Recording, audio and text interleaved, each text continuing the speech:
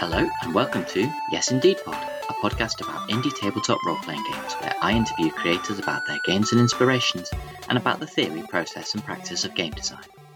My name is Mark Shepherd, a game design enthusiast, role-playing game editor, indie hustler/promoter and interview podcaster.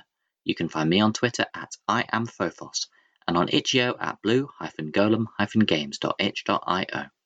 This week, a shout out to my Patreon backer, my wonderful friend Georgie. Thank you so much. Your support means the world to me. This week, I'm interviewing Austin Ramsay, the maker of Beam Saber, a forged-in-the-dark game about mecha and other vehicles and their complicated, conflicted pilots. Beam Saber, spelled in the American way, is on Kickstarter until the end of March, and I implore you to check it out whilst you still can. Now that's out of my head and into yours, let's talk indie.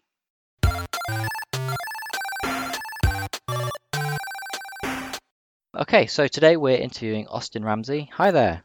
Hello. Austin, why don't you tell us a little bit about yourself and what you do in indie tabletop role-playing games? Sure. I do a couple of different things. The thing I'm here to talk about today is that I'm the creator of Beam Saber, which is currently on Kickstarter right now, and you can find that at tinyurl.com/beamsaberkickstarter. And that is a forged-in-the-dark tabletop role-playing game about pilots and their powerful machines in a war that dominates every facet of life. Aside from that, I'm also the primary GM for You Don't Meet in an Inn, an actual play podcast about exploring obscure tabletop role-playing games with a rotating cast. I also do some audio editing for that some of the time, and I'm also the GM and editor for the podcast Beam Saber the Cenotaph, which obviously plays Beam Saber. It was my year-long campaign. I also stream, not just occasionally, but the You Don't Meet in an Inn has a weekly Friday night stream, so I do the production side of that as well as GMing it. We're actually just wrapping up a campaign that's gone about a year, and we're going to be doing an epilogue playing Takuma Okada's Stew Pot. Great.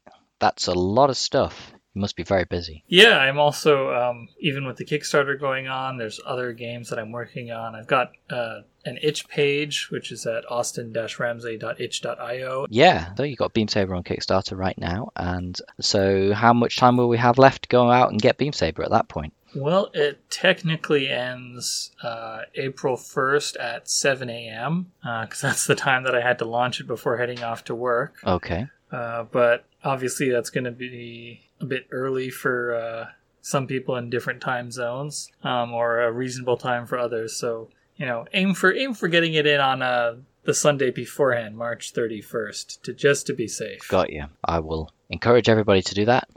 You've given us a fantastic elevator pitch for Beam Saber already. Do you want to take us a little bit more into the detail of where that came from, the inspirations and the media touchstones, game inspirations, where have you taken inspiration for that game from?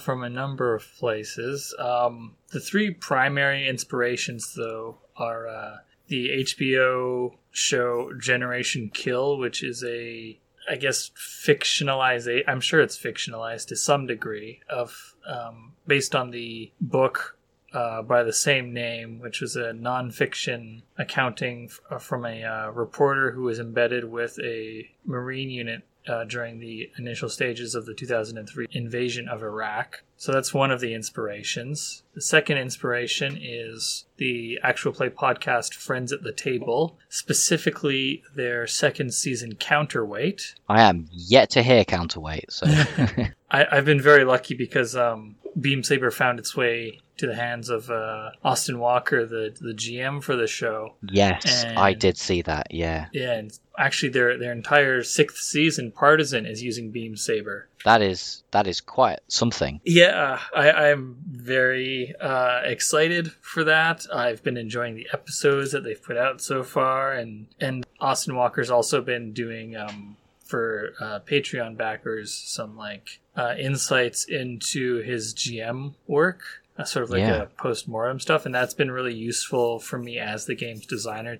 I mean, this goes for all the feedback that I get from various actual plays that are using Beam Saber, is seeing what people read into the rules, like what's actually there what they infer from it, what I've implied, and what I've left out. That's amazing. Congratulations on that, because they're pretty big hitters, in the actual play community. They're one of the biggest. Yeah, I'm considering the height of the funding goal that was needed for Beam Saber to be what I want it to be and to pay people what I think is a reasonable rate. I don't know whether or not I would have hit it without their support, so I'm really grateful for that. The third inspiration for Beam Saber in terms of media is, of course, Gundam, specifically the 08th MS team, the OVA from the mid-90s, early to mid-90s. I haven't watched a whole lot of Gundam. Yeah, for anyone who's listening and is a fan of Gundam or interested in getting more into it, there's two really good podcasts that are watching through all of Gundam in production order. The Great Gundam Project and Mobile Suit Breakdown. And I listen to both of those weekly, and they're both really good. I patronize both of them, and I highly recommend that if you're interested in getting into the franchise, that you give them a listen. At the very least, it sort of has like a bit of a book clubby feel, so keeps you thinking about the shows. Oh, that's cool. Yeah, that sounds really good, actually. I like these sort of watch-along or listen-along podcasts. And your game is a Forged in the Dark game. There's some bits which are a lot more hacked than I've seen in other hacks. So do you want to tell us about the bits that you've changed the most? Sure. Assuming some background knowledge in Forged in the Dark here. Yeah, obviously a game about mechs is a long way from industrial fantasy. So I have certainly made some changes. The obvious one is the addition of vehicles, and it's very pointedly vehicles and not mechs, because I wanted to design the game such that people didn't have to be piloting giant bipedal machines and instead could be piloting any variety of vehicle. Yeah, I think you were talking to Jeff Stormer about this and saying that somebody had been designed an 18-wheeler. And I've got to say, I am down with that kind of idea. That sounds pretty cool. Yeah, there's been a lot of really interesting suggestions. And when I've run Beam Saber at conventions, I've gotten some very amusing interpretations of what people have wanted their vehicles to be.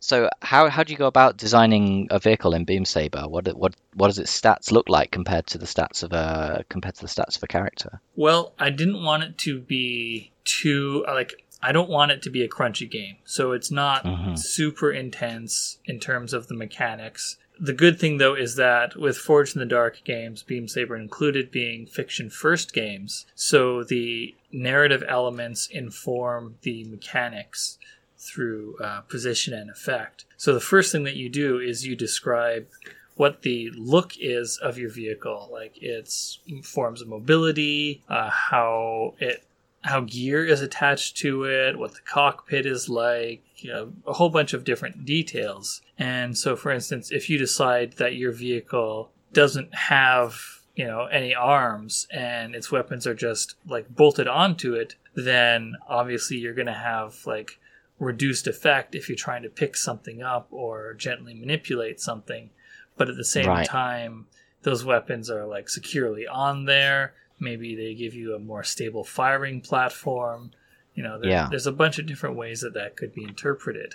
So that's the initial step for writing out the vehicles. And then the next major thing is that the vehicles have quirks, which is not unlike the stress that is available to pilots, because you still use it for pushing yourself when you're taking vehicle actions or resisting consequences with your vehicle or to your vehicle. Yeah. But the main thing is that you start off with 4 quirks. You can get up to 8 through upgrading your vehicle during downtime. And each of those quirks is a pair of descriptors, one positive, one negative. Okay. You have to narrativize their use when you spend them for a benefit. Alternatively, you can narrativize the downside to get XP during a session. Okay, that's really interesting. So you have these XP triggers in Blazed in the Dark and Forged in the Dark, which are, if you fulfill something during a score, then you take XP. But what you're saying is that you're both incentivizing people to take these flaws, or these quirks rather, that are both positive and negative. So you are doing something which not only encourages your role playing because there's a mechanical incentive to do so, but also because it's going to make your mech look a lot cooler. So yeah, that's a neat little feature. I like that. Yeah, it gives each person's mech some character. It's not rust; it's character. So yeah, that's basically like the gist of how the vehicles work. Obviously, there will be differences like based on scale and how that interacts with your roles and your position and effect, if you're familiar with Forged in the Dark games. That's kind of baked into the system, isn't it? And it's then just a matter of interpreting that. I mean, you say that Blades in the Dark is very different to what Beam Saber is about, but I mean, the system that's underlying it is, I guess that's the point of Forged in the Dark, but it's very open and generic, and there's people who've done things with it which are extremely different to Blades and extremely different to Beam Saber, actually. It's just a very neat, open system. Which I've had quite a lot of discourse with people about this over the years, and some people say, oh, it's very much a GM's game for GMs, and other people who say it's a very player-like, easy game, easy to get to grips with, and some people say it's crunchy, and some people say it's light, and some people say it's fiction first, and other people say it's not. And, it's very much a system for everybody, but it does take some leaning into, if you like. It's not necessarily something that you can read in the abstract. You have to play it. If you don't play it, you don't understand what this game is. And I genuinely believe that. I love Blades in the Dark. I think it's a fantastic system, and I love other Forged in the Dark systems as well. So I'm looking forward to listening to Partisan. I gotta say.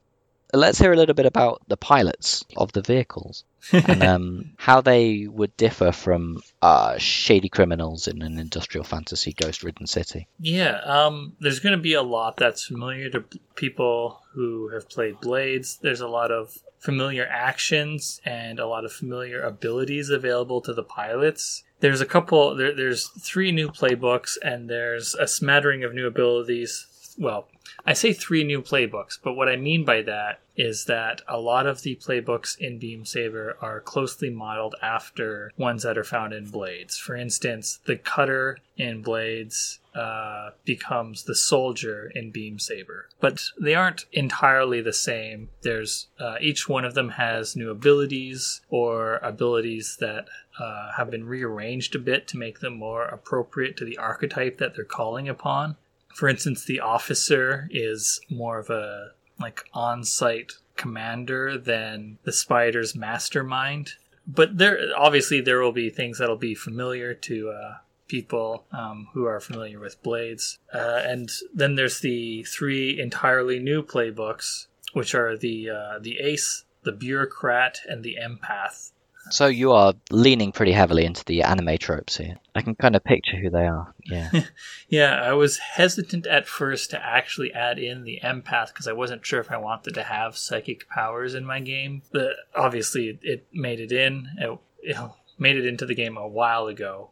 I'm really happy with how all 3 of them have turned out and the various abilities that they have and what each of them adds to the game.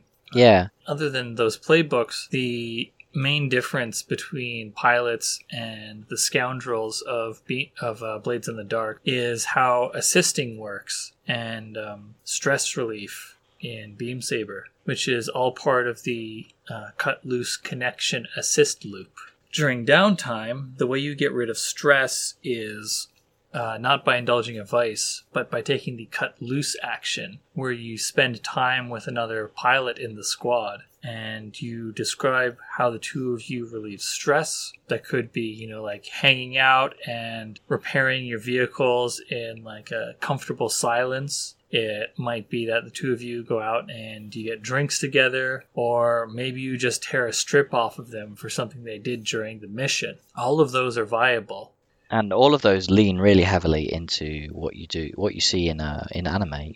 Gundam and Neon Genesis both have these, both sort of have these post-fight scenes where people are fixing their mechs and shouting at each other. And yeah, so then once you have your scene, then instead of rolling your lowest attribute rating, you roll your connection you have with the pilot that you just had the cut loose scene with. So everyone starts off with 1 connection.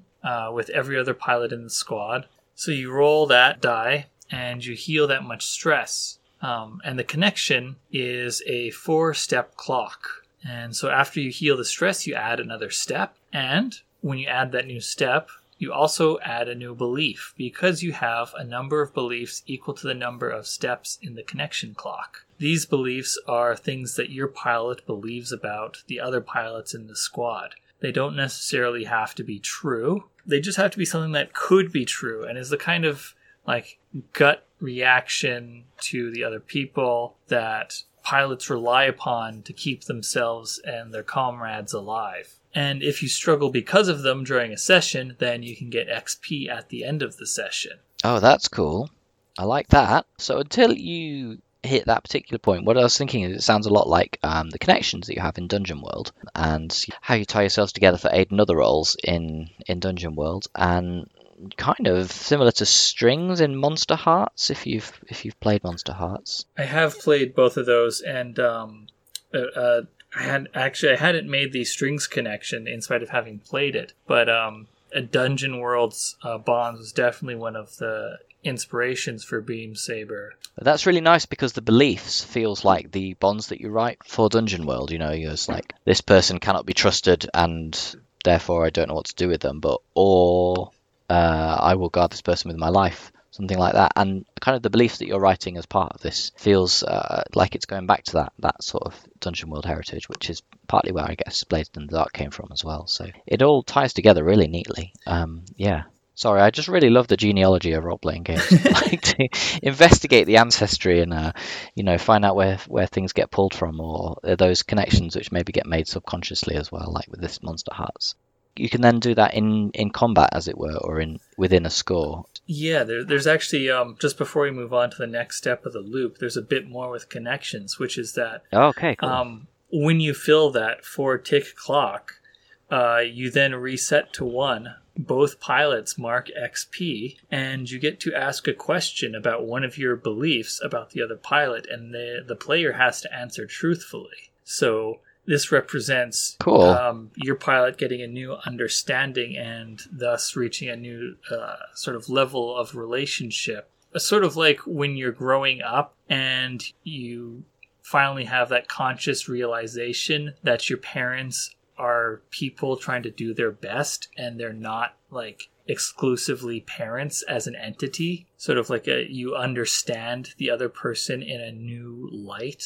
Yeah. Is sort of what I'm trying to get at. And that sort of like changes your relationship with them and puts your understanding of them on the back foot a bit. So you reset your connection clock with them back to 1.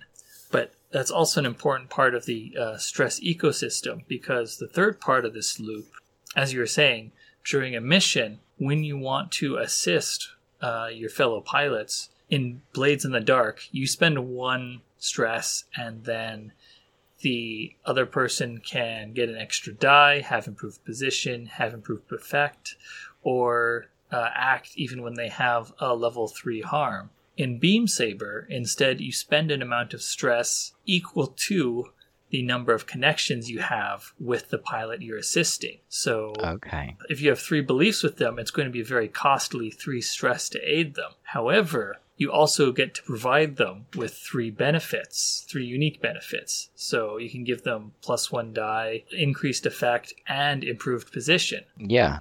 Yeah, so the idea being that the closer you are to someone, the more stressful it is when they need your help, but the harder you push yourself to assist them.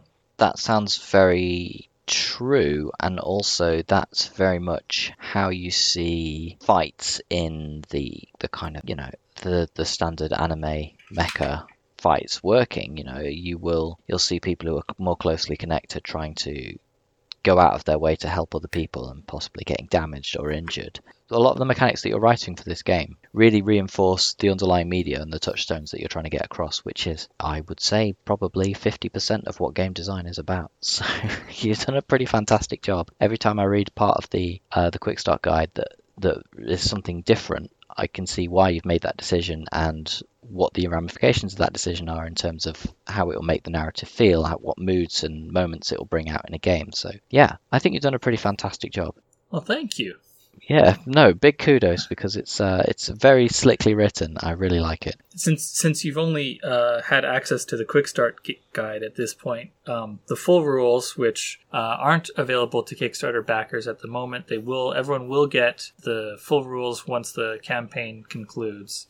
It includes a lot more stuff for long-term play. Cool. For instance, there's a whole big section about how to prepare missions and how to prepare for campaigns, how to end campaigns, Yeah. how to create factions and squads as well. And there's also alternate rules that are in the rule book as well, such as if you want to do GM-less play for Beam Saber, or if you want to change how healing works in your game. So there's a lot of additional tools in the full rule book. So I would quite like to touch on this idea of GM-less play because, as I said before, I kind of kind of strongly feel that it is a very GM-heavy game. So I'm interested in what tools you provide to convert that and to enable players to make their own GMing decisions. Yeah, so every tabletop role-playing game is a conversation.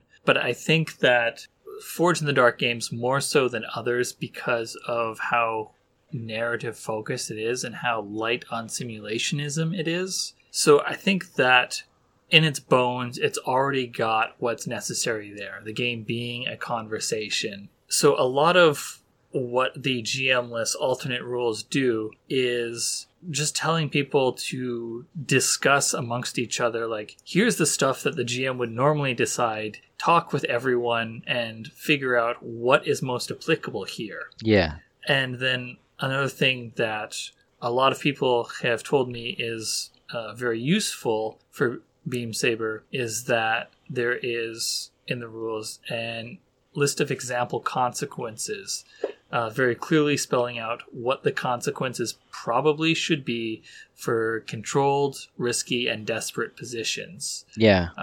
Since those can vary quite a bit. So the GM-less alternate rules point people to that and say, once you've, assigned your position, you can just look at these examples and pull from this list of what would be most reasonable to use for consequences. Because I think that's sort of the thing that falls to the GM the most, is what the consequences are when you get a failed roll or a partial success.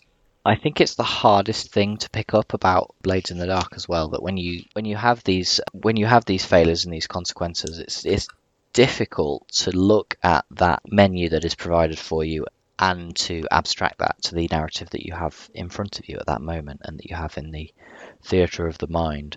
And I think some people struggle with that, and it's very useful, as you've done, to provide a table for that and to provide something where people can make reference to that. And yes, that would definitely help with GM-less play. Yeah. Basically what you said, but more flowery. I think you've hit on another interesting point as well, which is about ending a campaign, which is something that is not in vanilla Blades in the Dark. And I've talked about this quite a lot with people recently, about how classic role-playing games don't provide you with this idea of closure, and they will just let you go on forever and ever. And that is not how media works. Media always has an end, apart from soap operas. And do you want to go into a little bit about why you've opted to talk about ending a campaign? I think you're absolutely right that a lot of traditional games lack that guidance in those directions. I think that there's a move towards including such rules in a lot of modern tabletop role-playing games. Some of them are less clear than others, like, if I'm recalling correctly, Apocalypse World is written in such a way that once players have taken, I think it's about 10 advancements. Once someone has hit 10 advancements, then the game just starts to break down rules-wise. Yeah. So that tracks. Yeah, which I think is, if I recall correctly, intentional, because it's supposed to get you to wrap things up. But it's certainly more implied than anything, and could have been expounded upon a bit more. But there are lots of other games that are, like I said, bringing that forward. Especially a lot of games that are designed for short-term play. Yeah. The aforementioned Stew Pot, that's a game based on a another Migui and Vincent Baker game, Mobile Frame Zero Firebrands, and it builds into it an endpoint for the game, a very clear, definitive one. Yeah. I think that it is important, as you said, to have a finale and directions on how to do that, because I think most people don't have experience ending stories, whether or not they come from the background of tabletop role-playing games or even fiction writing. I think a lot of people who do write fiction don't always get around to finishing their stories for one reason or another. Right. Yeah. Like, for every story that you write, you get a lot of writing in the middle, but you only get one ending. And if you don't get to that ending, then as you said, you're not going to get that practice very frequently. Despite people consuming a lot of media, I feel like maybe role-playing games are not providing the narrative tools that people need to end stories or even bend stories, where you have these twists in the middle. Sometimes you're not given the guidance necessary. Like, I think we put a lot of pressure and stress on GMs to go out there and make wonderful stories, but without necessarily providing them with the storytelling tools that they require. Or you're assuming that people are expert storytellers, and when the story falls flat, a lot of that comes back and hits the GM, and either it can sour people's experience or it can make GMs just feel bad. It's definitely something I've experienced. And it's good that indie games in particular are trying to now provide those frameworks and those narrative methodologies for getting through a story that is not just, here's how to start a quest, here's what a quest looks like at the end, here's what you should probably do in the middle. It's everything, and it's encompassing, and it's really good that indie designers are trying to consider the GM now. I think a lot of where that comes from is that traditionally, people who have GM'd a lot are the ones who tend to write the games. Yeah. And so I think there's this assumption that, not even assumption, I think it just doesn't hit them that they need to write an explanation about how to hit these certain narrative beats. Yeah. Whether that's, starting or ending. And I think that the reason that is sort of being broken more so in the indie scene is because of the fact that there's a lot of people who don't GM who are writing games, just like flat out don't GM, only play GM-less games or only play as players, or they are people who just like basically haven't played at all or have played very little and have been like, this is great, I want to make my own sort of thing. Yeah. And it's sort of taking this, like, and I don't mean to say this in any sort of derogatory way, but taking sort of like fanfic feel to them, in that it's like, I saw this thing that I really like, I want to engage more with it, so I'm going to make my own and, right. learn along the way, but also bring in these completely new ideas because I haven't had 15 years of GMing ingrained into me. Right, it's kind of like naive art and how that works and how that interacts with a mainstream art scene. It's like, sure, we have all of these institutions and these people who write games and are well established, and then we have new voices coming in and they are making changes and saying they want to do things differently. And you're right in that it is a little bit like fanfic, but there is some pretty wonderful fanfic out there, and there are some pretty wonderful naive games out there. Exactly. It's not a very polite way of saying it, but it is. It's how I feel. It's definitely what the itch scene feels like. It's you can tap into people who are making games because that feels like a very raw emotional connection to what they want to get out in the world. And it's not always polished and it's not always perfect, but it is always really cool to see. I have a lot of respect for people who are making games who perhaps have not had 20 years of role-playing experience before they decide they want to make one. I've said this on other podcasts, there is no better time than now to get into creating a game. Itch is extremely accessible. I have my games on both Drive-Thru RPG and Itch, and the back end of Itch is so much more easy to navigate than Drive-Thrus. Yeah, it really is. Yeah, so and the fact that you can, put things up for pay what you want and have reverse sales on Itch and very easily put out bundles or co-op bundles. If anyone listening to this hasn't had a look at itch.io and its physical games section, I highly recommend that you go and look at that, especially if you've only looked at stuff on DriveThruRPG. Yeah. And keep an open mind while doing so, because, as you said, like, a lot of these games are low production value. A lot of them are, made in Google Docs and then exported. So they don't have, like, professional layout. They probably have some, like, royalty-free image used as their cover or any art that's on the inside. Yeah. Not a lot of graphic design goes into them, but that doesn't mean that the games are bad by any stretch. Yeah, guilty as charged. That's how I run my games. Yes, absolutely. I 100% endorse that message. Go out on itch. I do like DriveThru because they have everything that you might possibly want to buy. I like itch because they have things that you don't know that you want to buy, and they have tiny story games, and they have fun story jams, and they do really nice things, and it's very simplistic, and it feels like you're part of a really exciting vanguard, a really exciting scene, and all together that is fantastically wholesome, and it's really wonderful to be part of it. Yeah.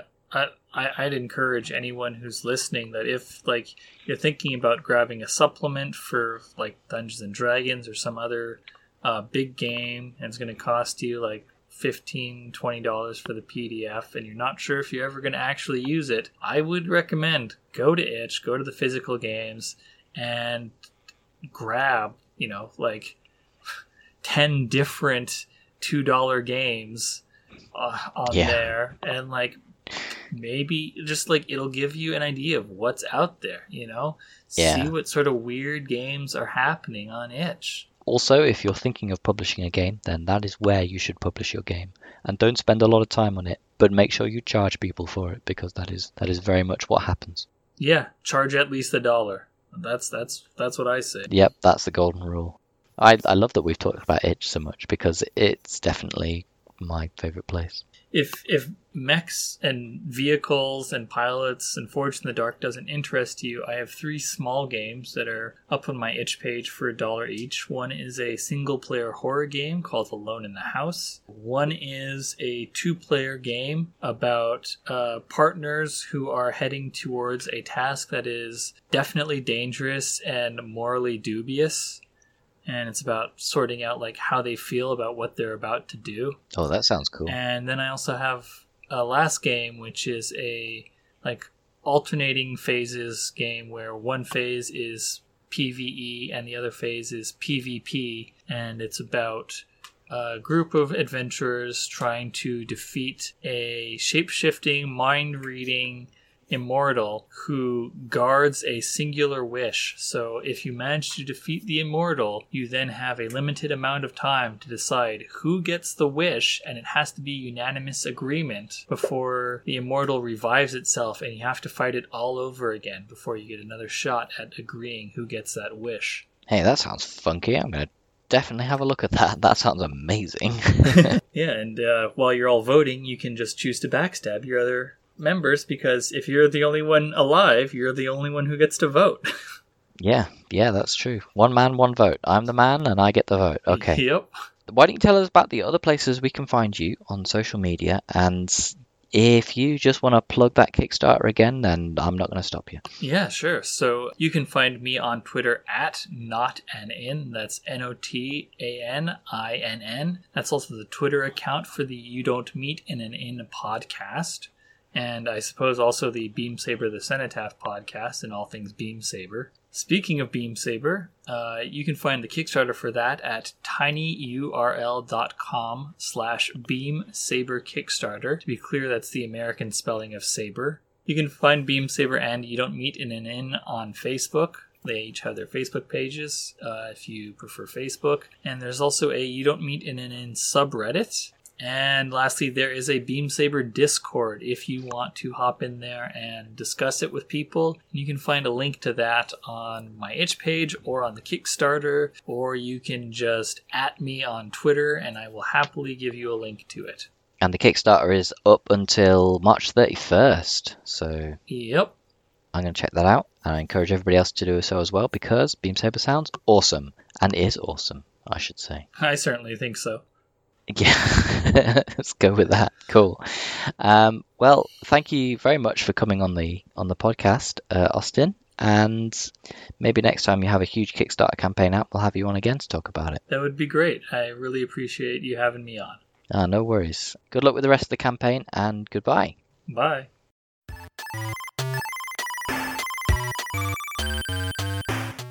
Thanks for listening, and thanks again to Austin for the interview. Please check out the links he mentioned, which as always will be in the episode description. In 2 weeks, I'll be interviewing Sendela now of She's a Super Geek about her new game, Turning Point, a story game about one person making a momentous decision. Senda was lovely to speak to, and we had a real blast when we chatted. I can't wait for you to hear it, so check back in 2 weeks for that. I've mentioned the Patreon page at the top of the show, but I'll point it out here again. Right now, I've suspended periodic payments because absolutely everybody is facing a metric ton of uncertainty. If you sign up, you only have to pay once the upfront fee until at least May 1st. That's the pre-release of every upcoming episode, as well as all of my games from itch.io. The San Gennaro Co-op Short Game Digest for Spring 2020 has just been released, and is available on DriveThruRPG. It has 8 games for just $10, which is an absolute steal. It includes Extreme Pizza Delivery by yours truly, which I wrote as a bet, and is about giving pizza away to marginalised folks in a city where to do so is illegal and dangerous. It's a lot better than it ought to be, so please check it out. If you enjoy Yes Indeed Pod, please rate and review the show wherever you find your podcasts. Of course, you can always reach out to me through Twitter at IamPhophos, that's IAMPHOPHOS. I'd love dearly to hear from you. Lastly, music credits. All music is from BitQuest by Kevin MacLeod of Incompetech.com and filmmusic.io. Thanks, Kevin. Until next time, remember, does Indie need you? Yes, indeed.